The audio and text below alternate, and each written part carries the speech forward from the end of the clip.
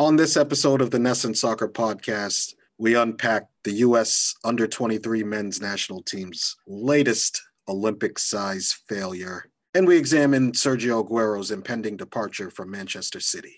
1, 2, 3, 4!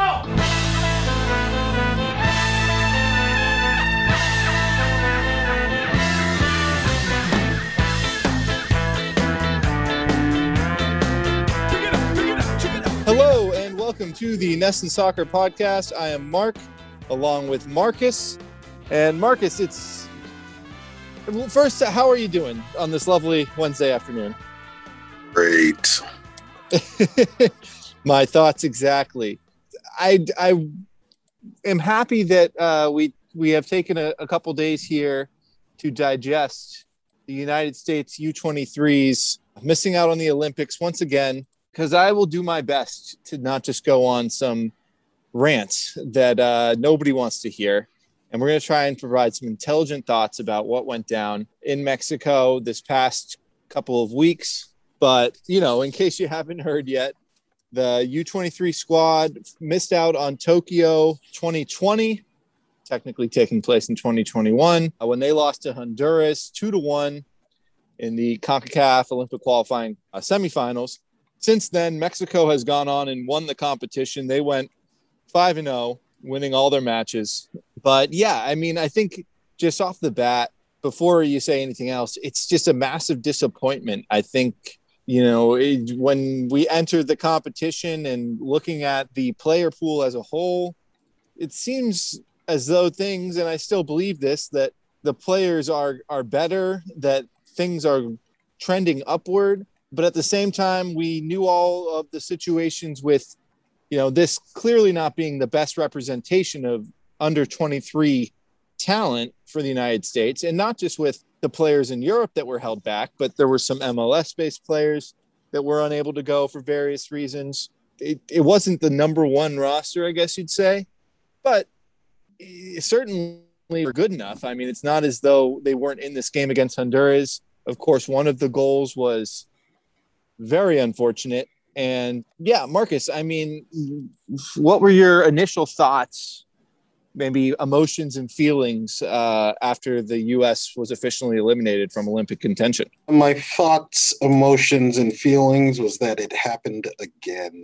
It's becoming all too familiar. I actually wrote on NESN.com in 2012 about an Olympic-size fail that team put up when they failed to qualify for the Olympics out of CONCACAF.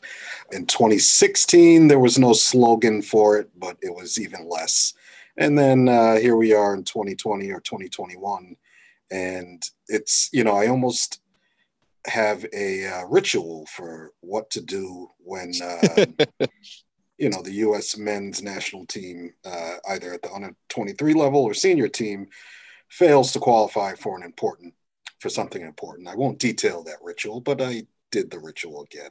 It happened again, which is something that we've become all too familiar with, Yes. So in terms of, an emotional reaction, no, there was none. It was just general disappointment and followed by numbness over something that I had actually had really high hopes for because I thought, we'd heard so much about the good work that's being done, churning out players, young players, particularly in MLS academies.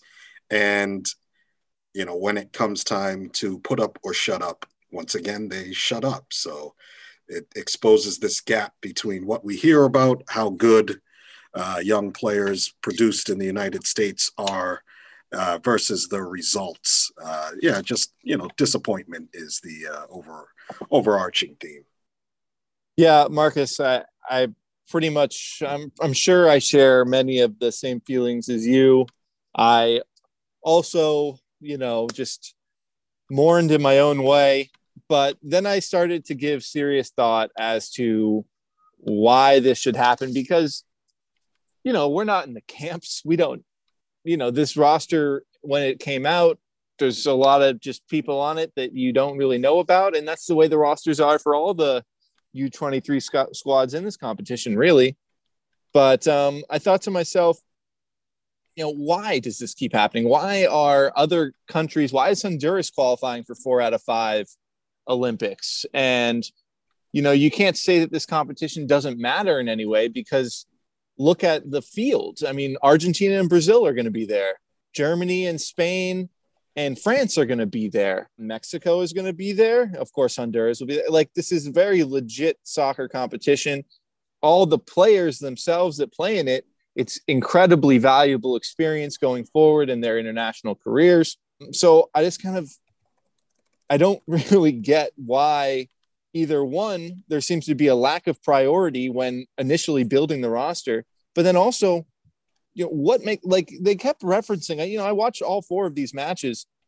They kept referencing, 5 players from the Real Salt Lake Academy and various MLS academies being represented. And I kind of double take. I'm like, is that necessarily a good thing? Nothing against the MLS academies, but shouldn't we be mixing in some player from an offshoot development within the United States that is just somehow grinded and demanded through just sheer effort and will, a spot on this roster? And then in those practices and in those trainings leading up to the actual games, that player, or maybe it's a few players, are pushing everyone else because they compete in a section of soccer in the United States that's not MLS Academy, that is not so secure, and there's no safety net of, hey, you lose this competition, guess what? You're getting on a flight to Los Angeles, you're going to go rejoin your MLS club, and you're going to play your whole season, and everything's going to be fine, and you're going to travel the United States playing soccer matches all summer. And it's really not a big deal to miss the Olympics, other than, I guess, the embarrassment of it. But, you flip it, you look at the Honduras side. I mean, I looked up some of those players. They're on loan from Liga MX clubs. They're, getting their first international experience, and going to Tokyo, competing in the Olympics could very well be the highlights of their careers and, the most significant things they've done in their lives to date. And it would have been that for the US U23 players as well, but something about the drop off of not doing that, I think just has this lack of competition that takes place within the training itself. That's the motivation isn't there. They aren't finding that next level, that, I don't, not to be so cliche, but that Mamba mentality, just bringing something out of you that you didn't realize you had in yourself. I mean, but would you expect that type of player to come out of, if we agree that MLS academies are gobbling up the most talented young players in the country, would you expect that grinder of a player to come out of somewhere else? I wouldn't necessarily. And when we get to the why this happened again, for me, it goes back to fundamental problems about the way Major League Soccer is structured.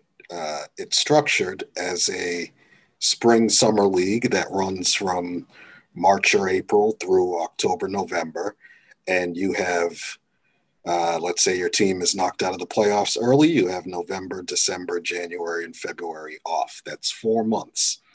And this is something that I've been saying, for at least 10 years, which is that players schooled in the United States, there are a lot of good young players, but when they reach the age of 16, 17, their development starts to stall at the same point where their competitors overseas, their development accelerates. Those players, particularly in Honduras, is another example where you have a lot of players who are playing at professional clubs, and they're doing it 10 and a half months out of the year instead of 8, where these American players are, or these U.S. players are playing.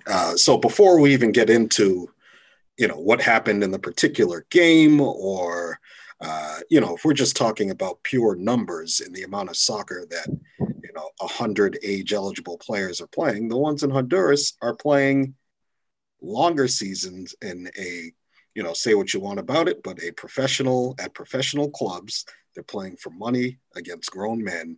And, when it comes down to these tournaments like these, it's just winning and losing soccer games. And you learn how to do that better in professional environments than you do.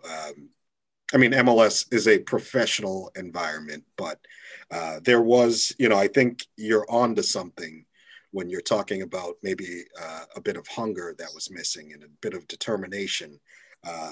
Most of these guys on this under 23 team are first, second year, maybe third year pros.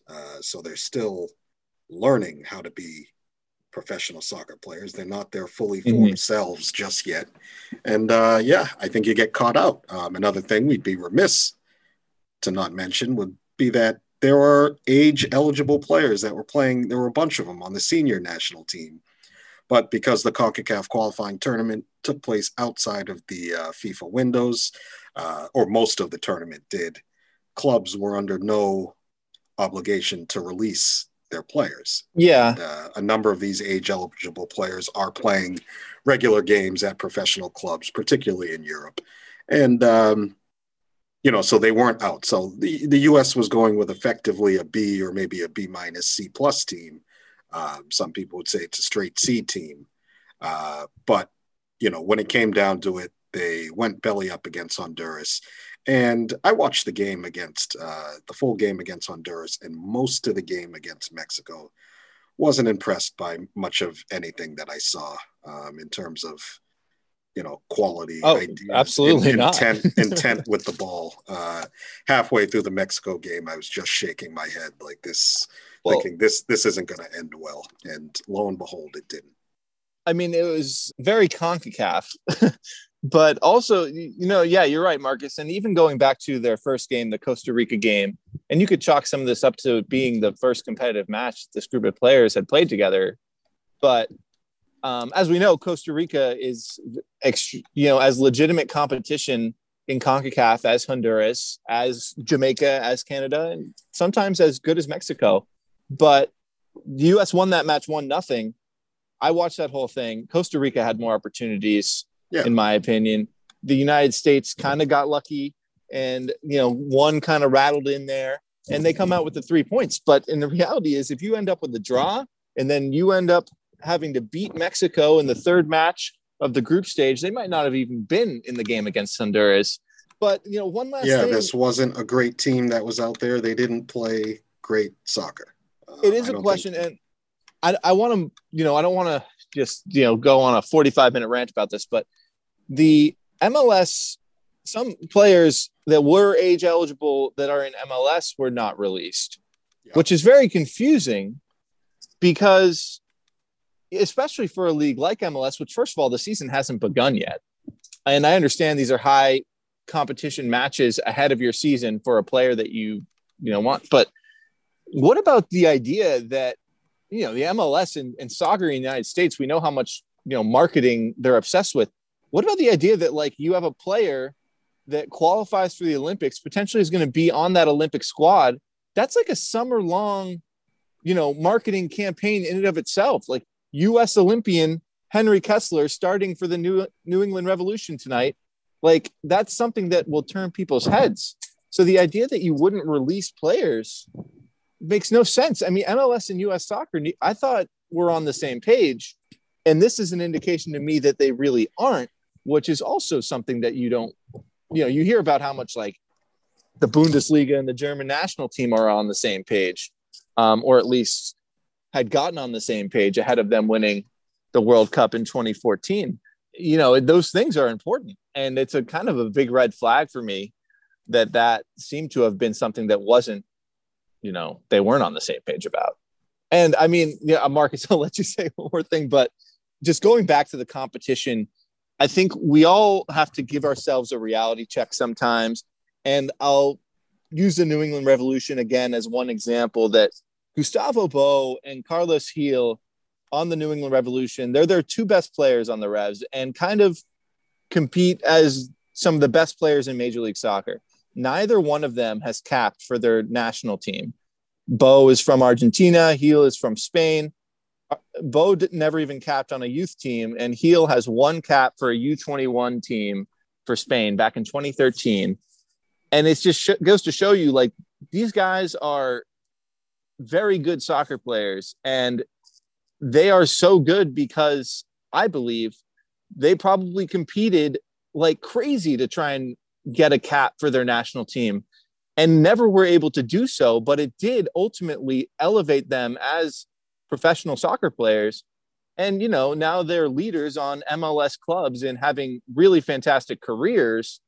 But it's a kind of motivation that I think there's a lot of U.S. players never are challenged with that. And, you know, as a result, their overall development suffers. And then now I'm done with it. Are you saying American players receive caps too easily? Yes. And I know you have talked about this, and I'm not even talking about, you know, like Weston McKennie and Christian Pulisic, they were going to get caps, but, you know, Jackson Newell, should he be a captain of an Olympic qualifying team? I mean, that came. It's a great goal he scored. It was a great goal. And he played as, and it, like, I don't blame the players on the field. It's the program.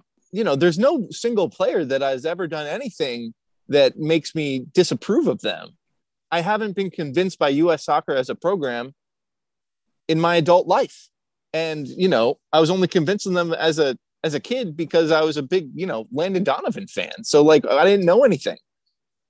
So they've never done anything to make me really believe that beyond just a pure talent of soccer player taking them to the next level, that the program is going to do something to elevate players beyond, you know, their talent level. There's this push and pull between the business and the financial aspect of Major League Soccer and USL. And in terms of it being a league driven primarily by ticket sales in terms of its revenue, and then the sporting aspect, the way it organizes its competition, playing, optimizing its soccer and the development of its players seems to have been, I would say, arguably throughout the existence of MLS, taken a backseat to business considerations. And I think you see the long-term results of that. Yeah. And it's something as simple as guaranteed contracts, or which I think are great for players, but as simple as guaranteed contracts, or playing a spring-summer league instead of playing 10 months out of the year when, you know, you probably lose a bit more money. Yeah, I think these are the fruits that we have reaped. The one thing, and I guess this kind of transfers into our, we're going to briefly speak about the men's national team and their friendlies, but the one thing that is going on more often, it appears, is that players are getting to European clubs as soon as possible.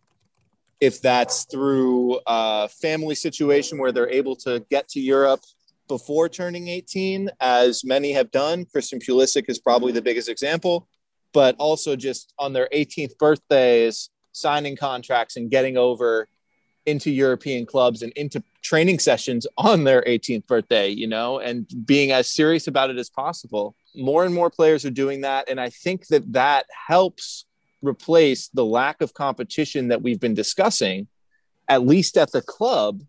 You know, when they're in their club teams, you know, when Josh Sargent is training with Werder Bremen, you know, that club competition is very serious, and he's not getting a misleading high number of goals for some MLS team. And I really don't mean to go down on MLS, because I very much enjoy consuming it as a fan, but I think there is, you know, the kind of long-term things that it takes away from the national team. So as much as players can continue to get over to Europe and compete in high level, you know, competitions, and I'm not even talking about playing for, you know, mega clubs. I'm talking about getting on to mid-level low-level La Liga teams and Bundesliga and Serie A, and just being in competition and fighting for your spot and earning it, it's all part of becoming a better player. If it's given to you, I mean, it's really not even a soccer thing. If it's given to you,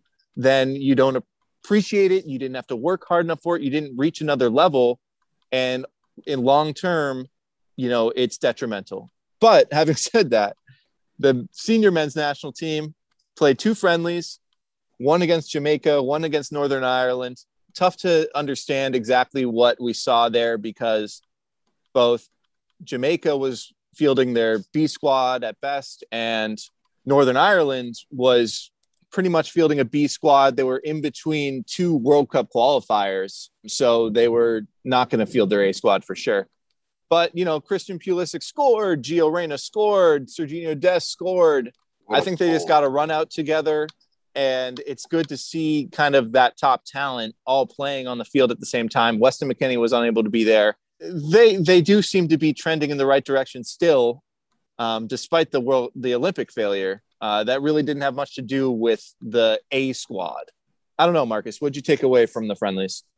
It's still not the real team, although we're starting to see the elements of what the real team will look like. We're not going to see what the real A and B USA teams look like until we get to the June Nations League knockout games, and of course the Gold Cup, which will then, lead into, well, no longer the Olympics, but the World Cup qualifying in September.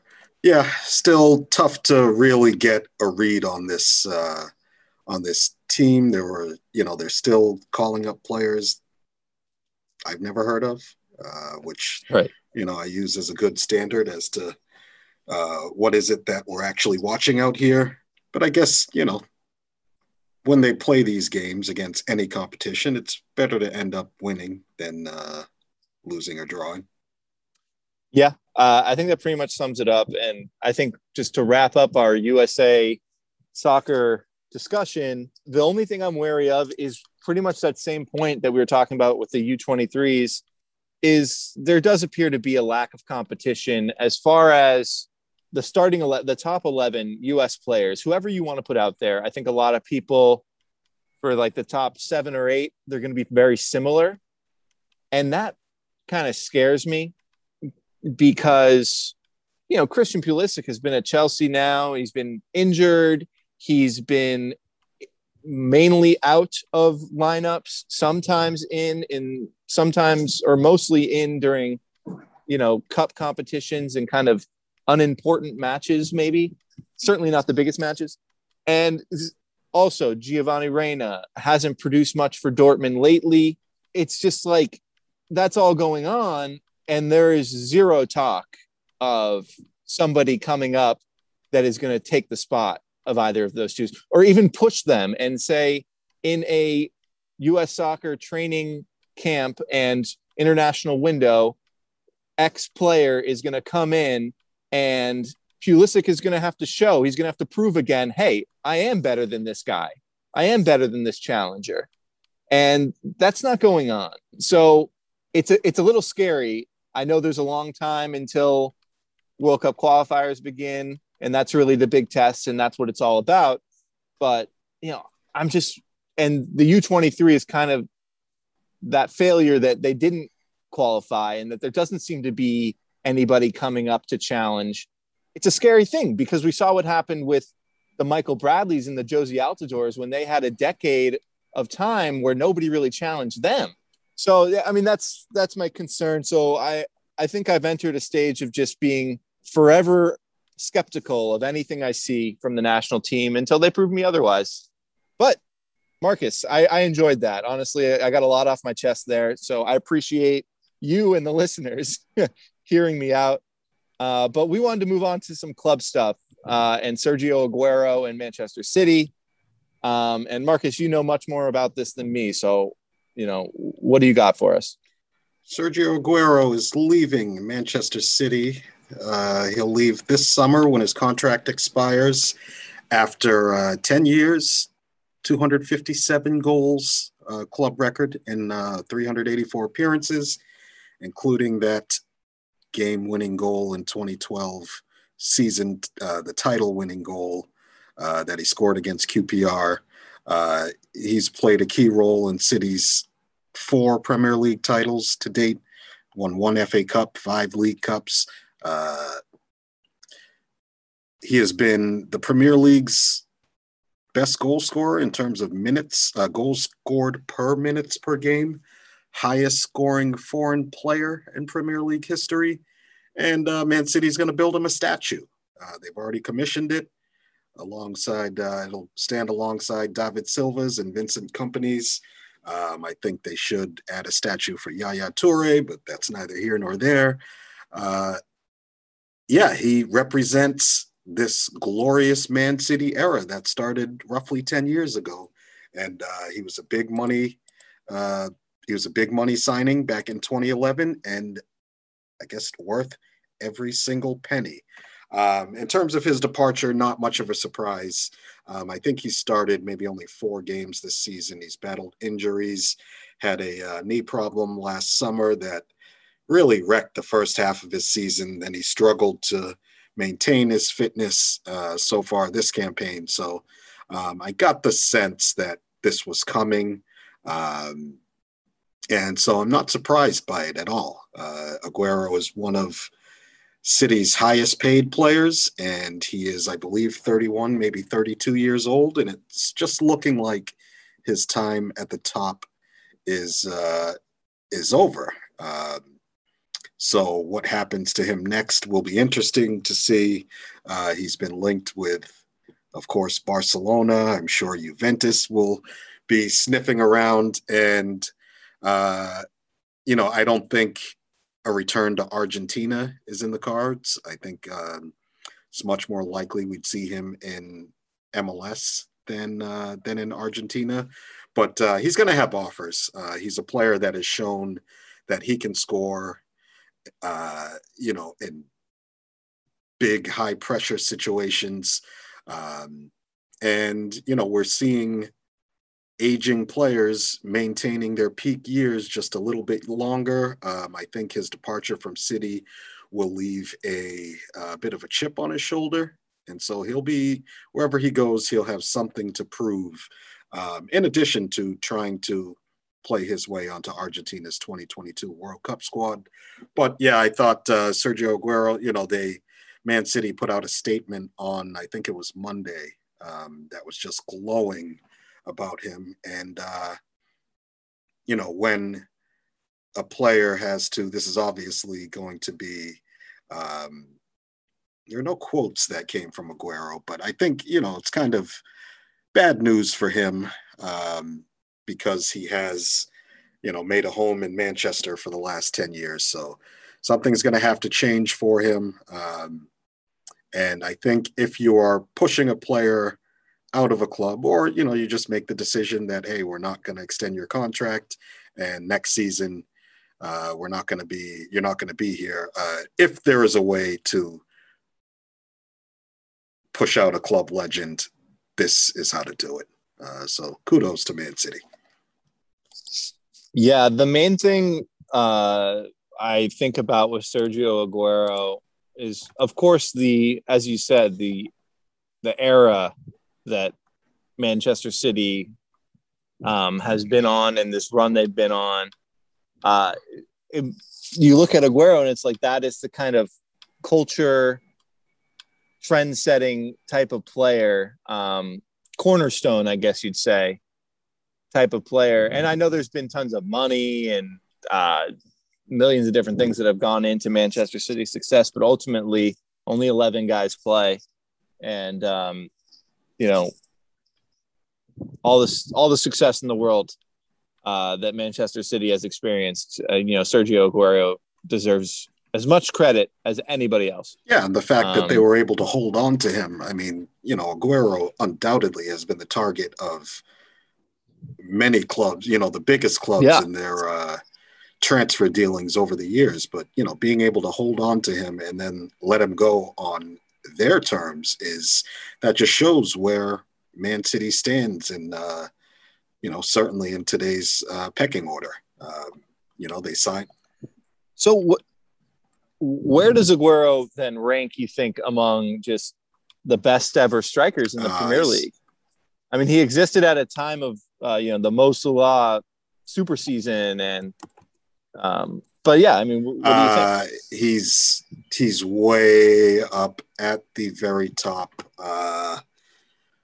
Boy, I would think only Alan Shearer and Thierry Henry can really are in the same conversation with Aguero. I don't have the numbers ahead of me. I know Shearer is the Premier League's all-time leading scorer, and Thierry Henry was arguably the best player. And I'm putting, I guess if I had to have a Mount Rushmore of Premier League strikers, Aguero would be on it comfortably.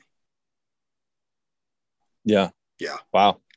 And I mean, as we said, Manchester City is certainly sitting pretty these days. But who kind of steps in? I mean, who has been scoring the goals for Manchester City? And Gabriel, will there be a major replacement? Well, yeah, that's really the key question, is that who replaces Aguero? Because Gabriel Jesus has had roughly about 3 seasons plus to prove that he could be City striker for the next 10 years. And given the rumors, the names they're linked with, that suggests that Jesus is going to, another big name is going to arrive, and Jesus is going to be that Swiss Army knife of a forward, or their kind of 1B striker that, you just don't depend on him to score you 30 goals a season, or to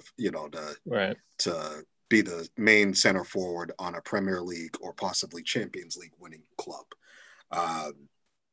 So the names that have come out in recent days, there are 2 on which I'd like to focus. 1, Tottenham's Harry Kane, and 2, Erling Brute Haaland, who's at Borussia Dortmund. Great. And should City land one or both of these strikers, we're really going to see what the pull is of this project that they built. Pep Guardiola is staying for a few more years, so they have that as a recruiting tool. Man City's facilities are second to none. And of course they are, backed by the sovereign wealth fund of the United Arab Emirates. They have all the money in the world. So it'll be interesting. I think, to buy either of these strikers, you're looking at, roughly an investment of 150 million British pounds. But we don't know what the transfer market is going to look like in this post-pandemic world.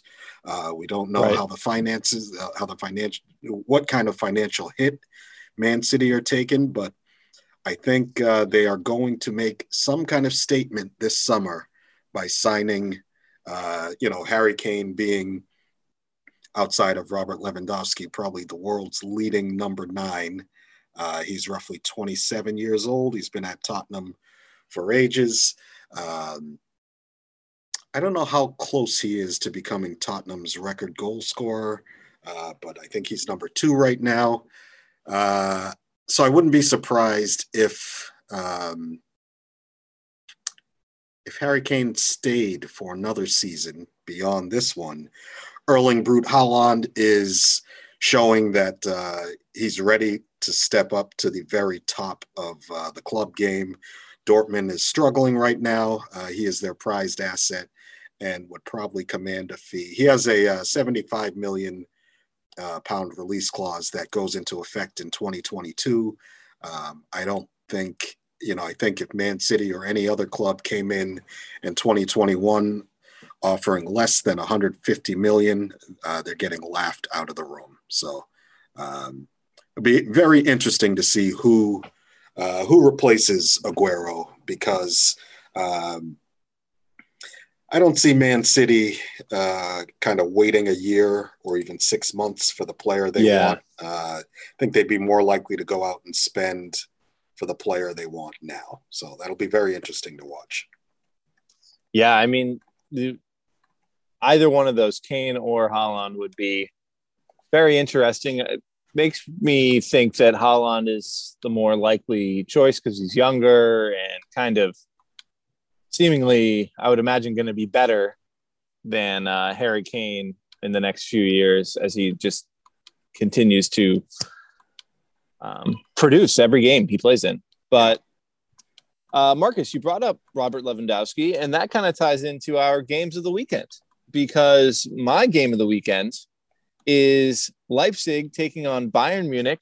That will be at 12:30 p.m. on Saturday on ESPN2.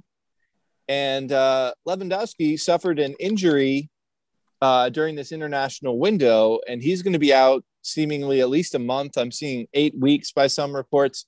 But he's going to miss the Champions League quarterfinals, both legs versus PSG. And he'll miss, of course, this weekend's match against Leipzig, which is significant because Leipzig trails Bayern by only 4 points in the Bundesliga with 10 matches to go. And it's kind of Leipzig's, if they were to lose this match, the race kind of goes away. If they win the match, they trail Bayern by 1 point.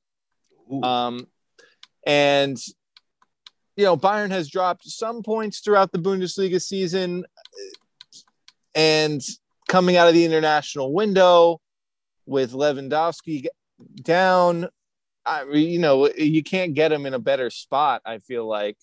But at the same time, it's Bayern, and something tells me they'll batten down the hatches and take care of business against Leipzig. But I'll be watching with great interest Saturday at 12:30.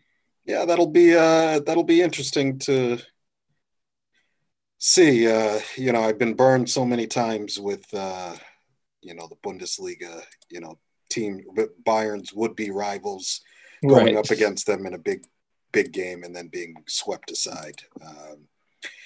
Can't guarantee that I'll be watching as well.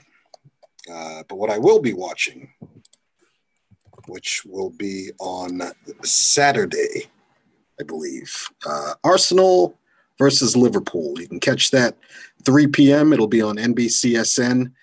This is a game that once was one of those, you circle it on your calendars, for Premier League fans, can't miss, goals galore.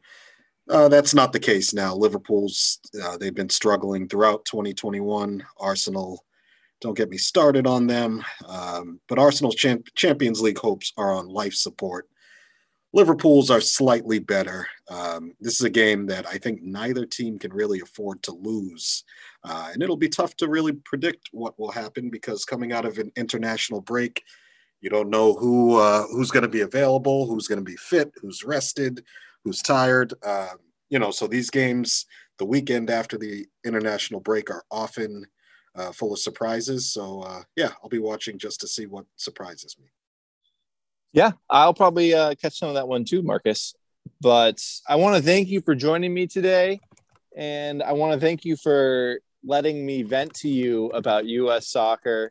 I tried to reel it in as much as possible, but it was basically a therapy session.